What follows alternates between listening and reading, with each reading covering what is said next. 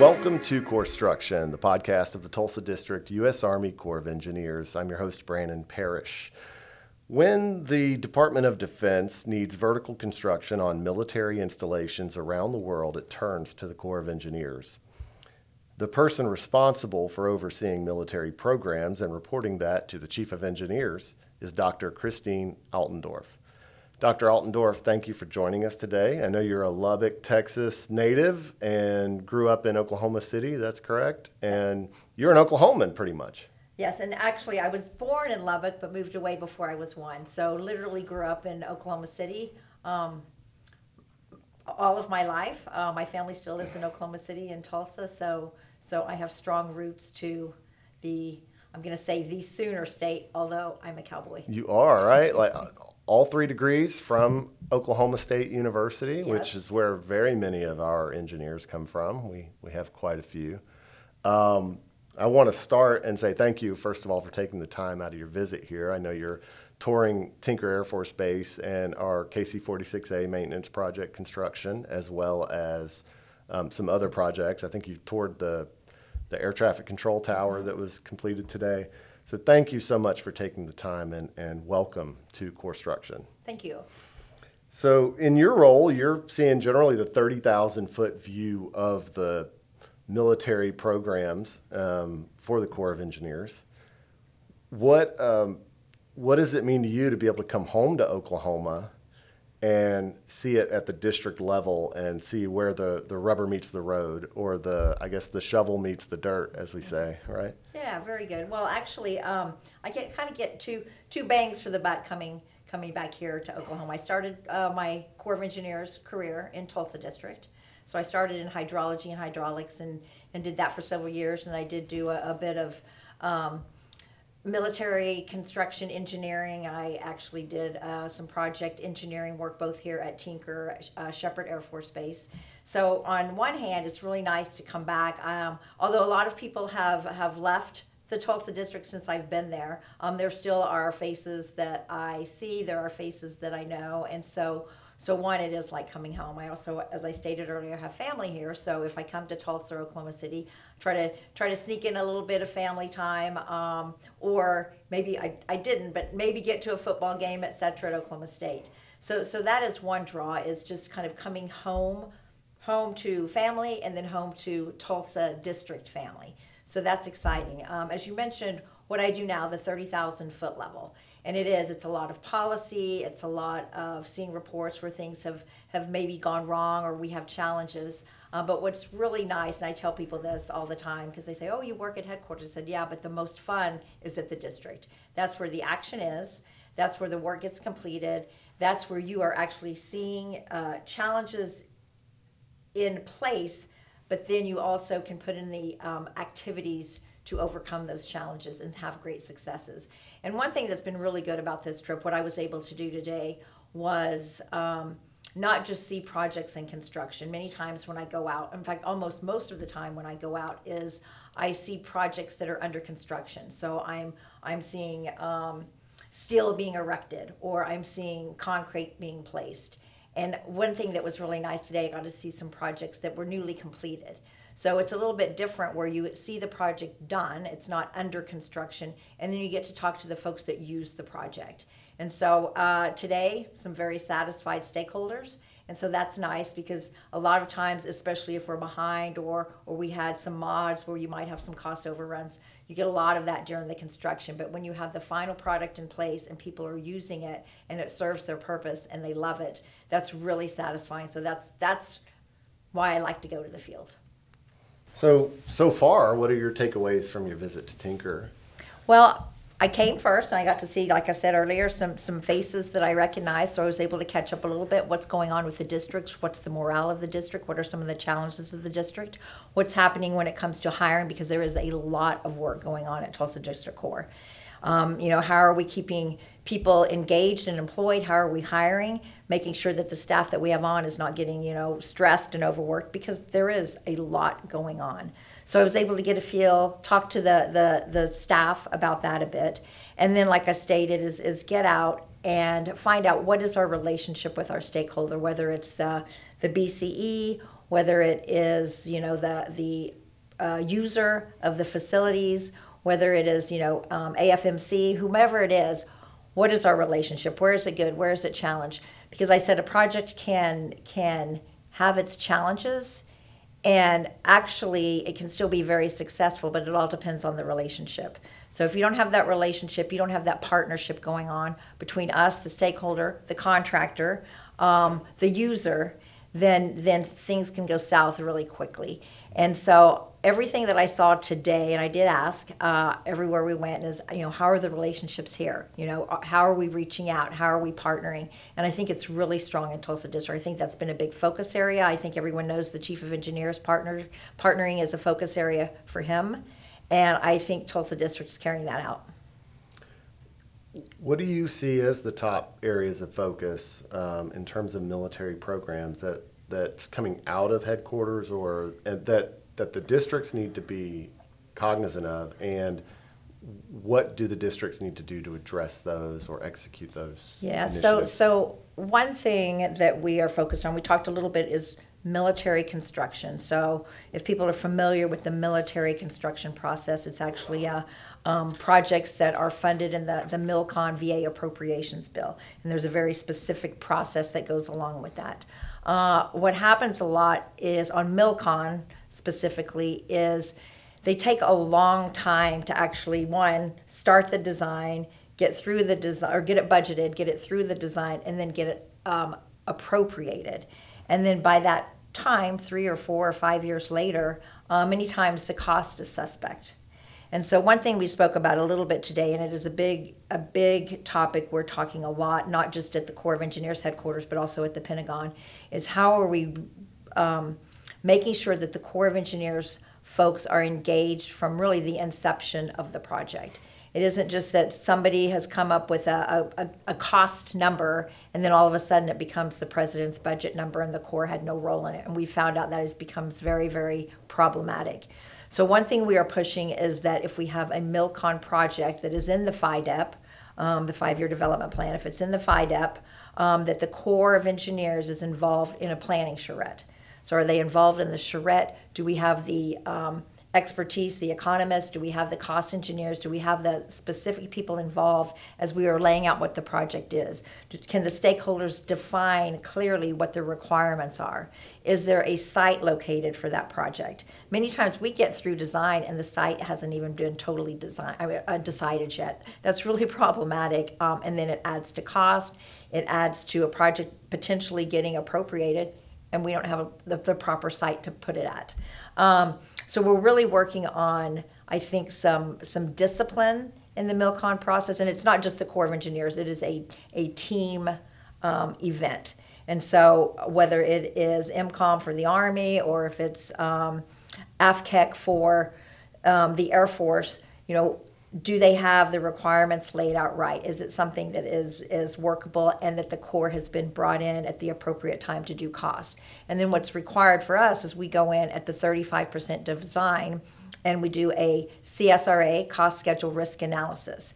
And it needs to be a very good cost schedule risk analysis. And then we need to be able to commit to actually get that project awarded for what that cost estimate is. I think many people hear a lot of times from our stakeholders, we heard a little bit today, is it's not so much about quality. They're generally happy with quality. And a big focus area for the chief is safety. I think they've got a very good safety record here. But it ends up being cost, so modifications that go on during construction, and then really more than anything is the time increases. We're missing by 6 months or 12 months or whatever the case may be. And there's always a reason. Every single project has a story. There is a reason. But how do we discipline ourselves so we can actually start meeting BOD on the date we said was going to be BOD? You actually mentioned earlier, I remember saying that, having good cost engineers was so important. And when you can find really good cost engineers, you need to groom them and keep them around as best as you can. And can you talk real quick about your experience having those? Yeah, so cost engineer, you don't go get a degree in cost engineering, right? So you have to learn that skill. And I think many times, I think we have historically a little bit taken cost engineering for granted. And I think now where it's really, and I think it's been a challenge for a long time. I think really when COVID hit and then prices started skyrocketing with 30% a year, 35% a year, just for a variety of reasons. It's like, wow. And especially if a cost estimate was done before COVID, and then all of a sudden, hey, how do you go in and update those costs? Do we have the right people? The Chief of Engineers, General Spellman's been very focused on really cost engineering and cost estimation expertise. And so we have been trying to hire up enterprise-wide, but it isn't just about hiring up. It's not about just filling the slots. Are they the right people, and do they have that skill set? And that skill set has to be learned. And so what happens, and it's right now going on with so many areas in the Corps is, are we letting people retire, or are they retiring? And then we've kind of lost that middle area where we can teach, coach, and mentor the new folks so that they can become the new experts. We kind of have this hollow area. And so how are we making sure that happens? But cost engineering, I think, is a skill that is so necessary and so required for everything we do, and not just military programs. It's also a huge requirement on the civil work side. And so I think that we have to really focus on that. We have to be able to stand behind that, the products that they come up with, and then we have to live within what those cost estimates are. Now, from the outside, it's easy to look at the Corps of Engineers and you look at the military programs and you think, okay, they build runways, they build barracks, they build training grounds, but there are a lot of other areas such as real estate and environmental, and you were talking earlier about interagency interaction. Can you so how we're set up at the Corps of Engineers, I'll just lay out what our structure is. We have 3 areas in the Corps of Engineers generally. You have civil works, you have military programs, and then you have R&D, research and development. A lot of the R&D is down at Erdig, Vicksburg, Searle, at Champaign. They're doing the R&D and civil works. You can have a whole other podcast on civil works. But under military programs, I've got 5 sections. One is MILCON, as we talked about a little bit, right? So actually military construction, so the construction of new facilities. Then I also have a section which, believe it or not, has a higher obligation than MILCON annually, and it is a booming business, and we've seen a lot of it here. And it is, we call it our Installation Readiness Division, but that is who oversees the SRM. So all of the O&M work. So anything that's renovation, anything that is, not new construction. And so this year in 23, or this past year, we obligated across Air Force and Army and other DoD organizations $7.2 billion of R&M work. So restoration, Wow. Restoration and modernization. And we obligated about $6.7 billion in MILCON. So those are 2 of my shops. Each has an SCS in charge.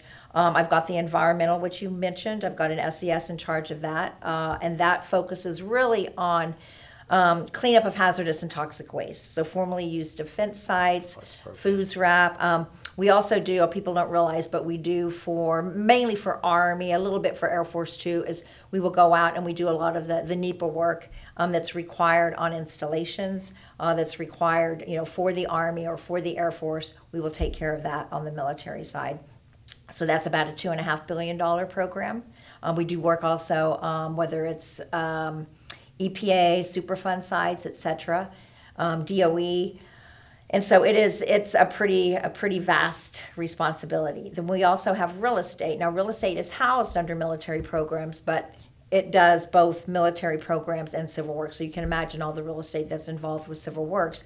But for real estate, we are the designated organization that is required to do the real estate for the Army. So, for instance, even like the privatized housing. Right. We actually work the leases, with the privatized partner. We do that. We do, recruiting, things you don't even think about. If you're driving in a town and you see a recruiting station, whether it's in, a strip shopping center, in a mall, or wherever, the Corps of Engineers has worked that lease for that recruiting station. Many times, recruiters live in small towns that don't have a military installation, and they can't find housing. So then we will lease housing for those recruiters.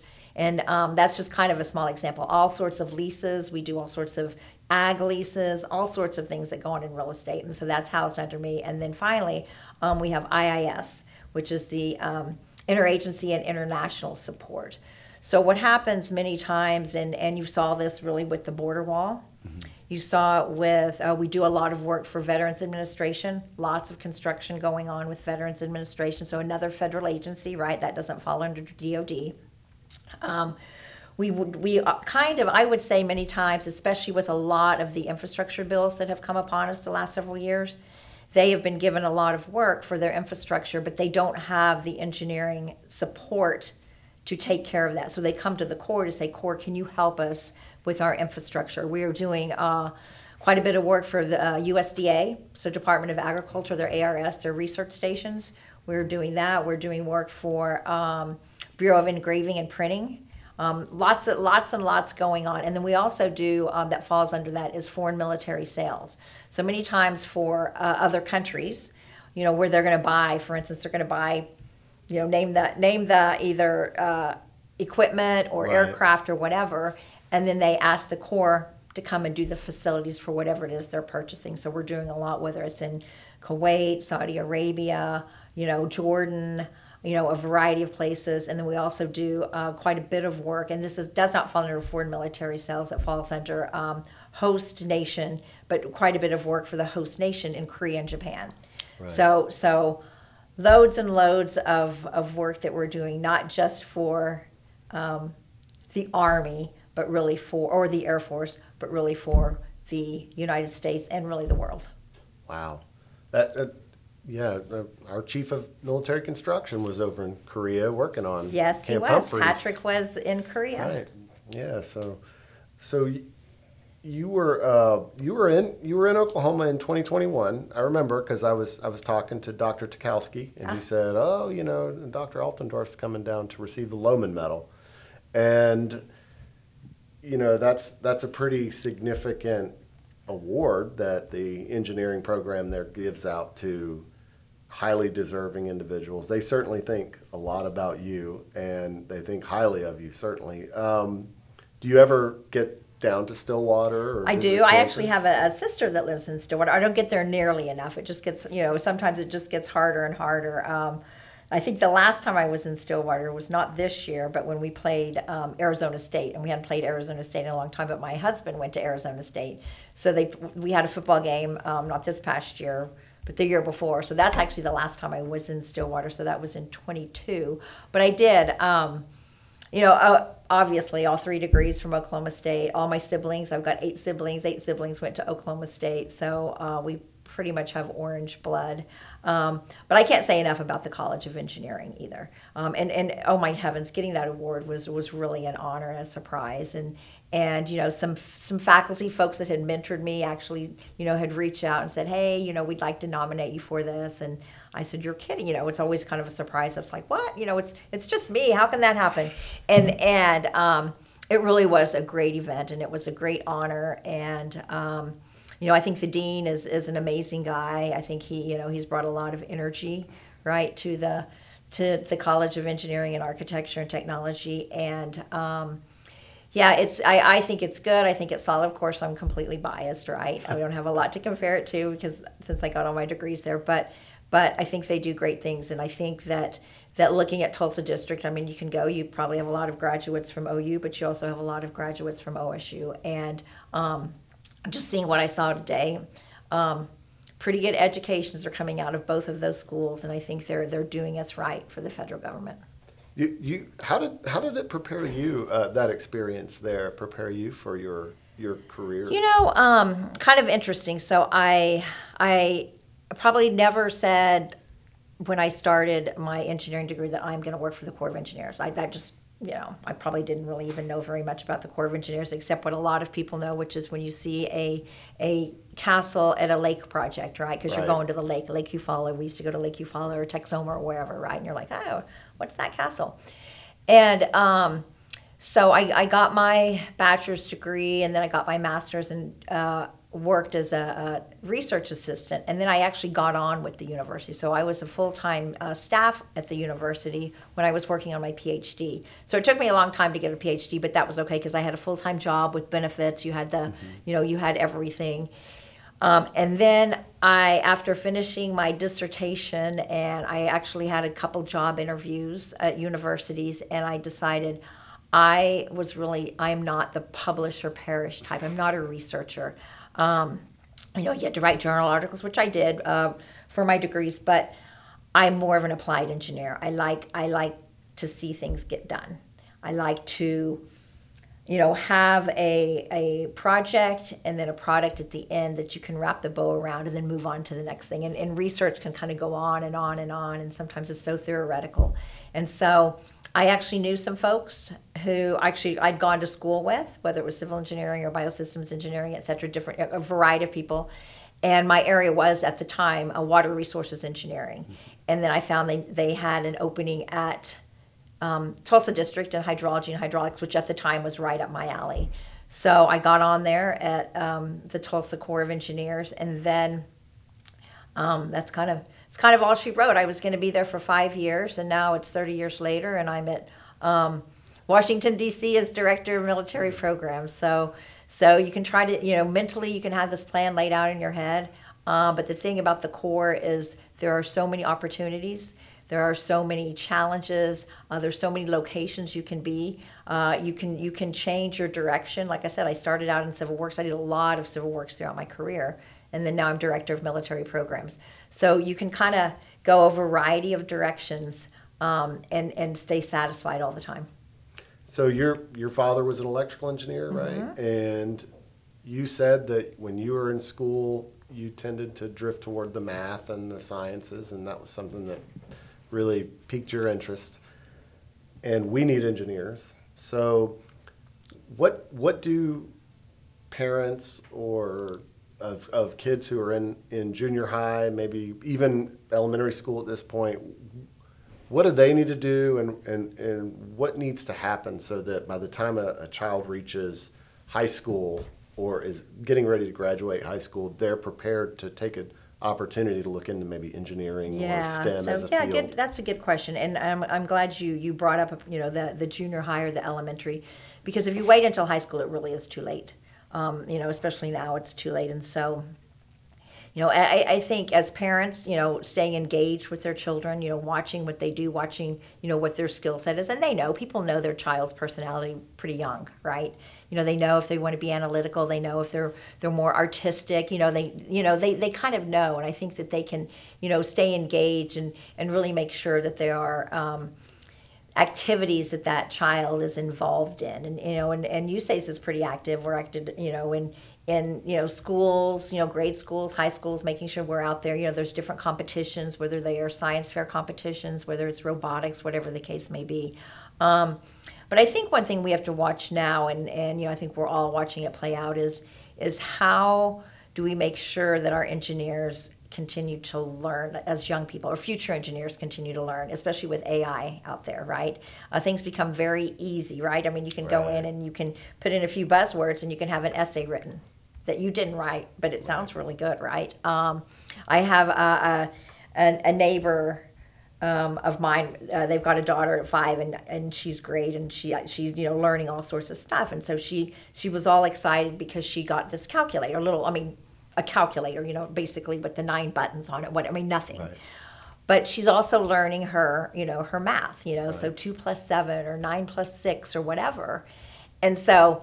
She got the calculator and she's just punching it in. I'm like, no, you've got to put that away. You've got to add it in your head. And I think there's so much out there that's so easy with cell phones now, or iPads that children have, that I get a little bit concerned that if parents don't really stay engaged and make the child learn rather than just know how to punch something in on a keypad and get them a great, and the answer is going to probably be right on the keypad, right? But did they really learn? Do they know what they're doing? I know for engineering, what they always say, people kind of laughed if you weren't in engineering and we take, exams, and most of our exams are open book. They're like, what? How could you ever flunk a test if it was open book? And what engineers had to learn is did we make the right assumptions? Right? Do you have the information? Did you learn how to learn? That was what college was all about. Did you learn how to learn?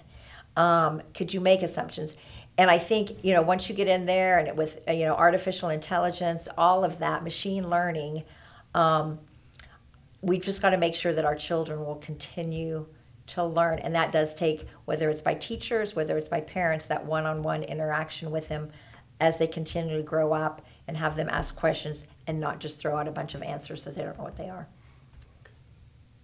What would you say to, and you've kind of addressed this already, I guess, just by listing off some of the things that the Corps is involved in, but what would you say to recent graduates who are looking at jobs, and especially in STEM, to get them to consider service to so and that is one thing that and we talked about that a lot today when we went to the various facilities, and what is the Air Force doing to make sure that they recruit the right people and then they can keep the right people.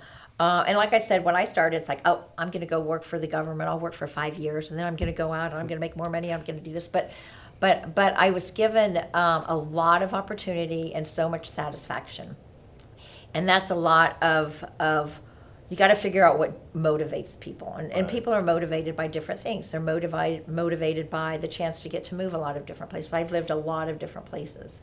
I've lived in Kansas City and San Francisco and Sacramento and Hawaii and DC 3 times, or DC area 3 times.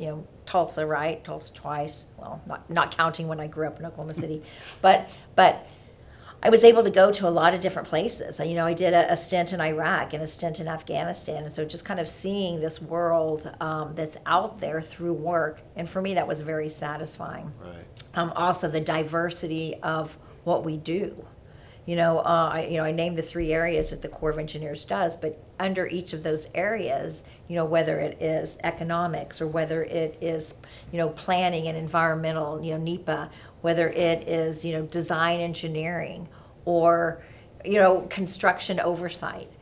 You can find a niche, and then you can do that niche for a while, and that might be the niche you want for the rest of your life, or it might not be, and if it's not, there's other opportunities. So you have this, vast organization. And so I think a lot of it is do we keep our folks fulfilled? I think another challenge we probably have a little bit right now, and I'm going to sound really old school on this, but many times they say that people either stay or leave an organization because of their boss. Mm-hmm. And that's really important. And I think now with so much teleworking and remote working, we lose a little bit of that interaction of the employee with their boss. The teach, coaching, and mentoring, the friendships that you make with a boss. All of that's going on. And there's a lot of times I think people, someone leaves, and then all of a sudden 4 or 5 other people leave and go to where that person went because they liked working for them at this particular place, and they're going to go work with them again. And so I think we've got to really make sure we're developing those supervisors so that they, if someone coming out of school, they can really understand what the Corps does, what the opportunities are, and I'm talking, both technically, geographically, and then even Corps family wise. We just need to make sure that they understand that. And and there are going to be people, and I will tell you many times we have people that go away, mm-hmm. They go out to the private industry, and then they come back. And so that says something there too. I just think looking at how much work we do have to watch and make sure that we don't stress our people out and they become overwhelmed and they just can't take it anymore because we've got a lot of work and probably not enough people. And so, but you got to do that as you develop your relationships and you understand your organization and they understand their boss of how to keep that all balanced. What would you say was probably the main thing that kept you in the Corps or in you served with Immense Management Command? For me, I think it was, and I think it's kind of a double-edged sword. If someone were to look at my resume, that you could either look at it 2 ways, like, wow, she did a lot of different things, she's been a lot of different places, had a lot of experience, Or you can look at it and say, wow, she couldn't really keep a job anywhere because she moved and moved and moved, right? But for me, that was, I've always had a little bit of wanderlust, right? And so I've always been able to, I never had like this perfect 5-year plan. It Right. wasn't, this is what I'm going to do and this is where I'm going to be. I always made sure that there were opportunities. Did I have an opportunity? And then if something came up, I was able to grab it. And so, it wasn't that I've got to be at this particular spot in 3 years or another spot in 2 years. It was just that something would pop up and it's like, that sounds really interesting and really cool. I think I'll go for it.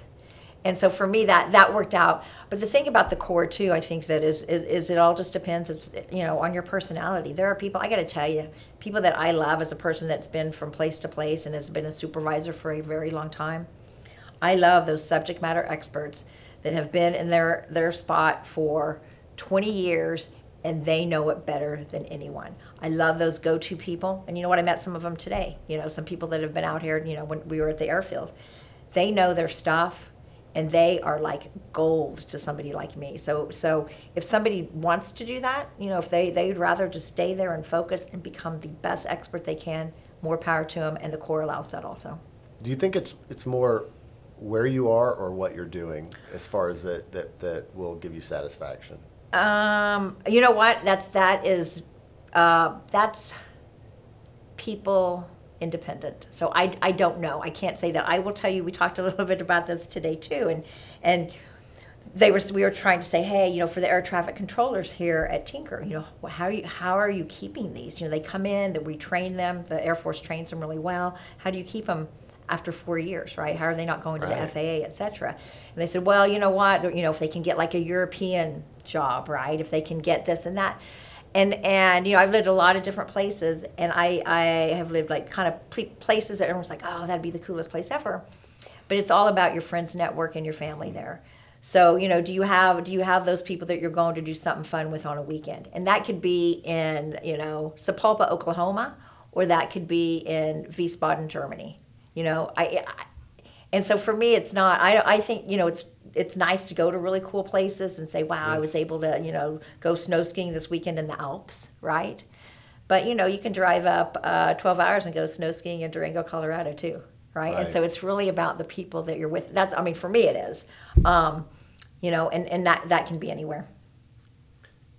So what have I not asked you that I should have asked you? I don't know. I think you've covered a lot, and I think what you didn't cover, I probably filled in. So I feel like I've been talking an awful lot. So I don't know.